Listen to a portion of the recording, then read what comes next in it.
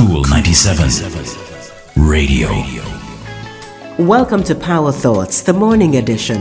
It's brought to you by BPM Financial Limited, taking you higher.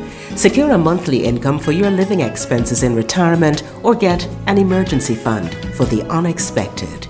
Once upon a time, a very strong woodcutter got a job cutting trees, and he was really good at it. The work conditions were good pay, encouraging boss.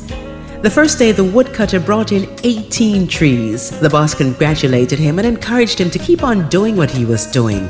He was motivated and tried even harder the next day, but he could only bring in 15 trees. The third day, he tried even harder, but he could only bring in 10 trees.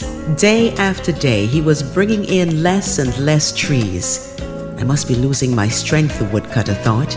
He went to the boss and apologized, saying that he couldn't understand what was going on. "When was the last time you sharpened your axe?" asked the boss. "Sharpen? I had no time to sharpen my axe. I've been busy trying to cut trees." Our lives are like that. We sometimes get so busy that we don't take time to sharpen the axe. There's nothing wrong with activity and hard work, but we have to rejuvenate our minds, bodies, and souls. Take more time to relax, to think, to meditate, to learn, and to grow. If we don't take time to sharpen the axe, we'll become dull and lose our effectiveness. That's today's Power Thought from Stephen Covey's 7 Habits of Highly Effective People. I'm Rosman Brown. Talk to you next time.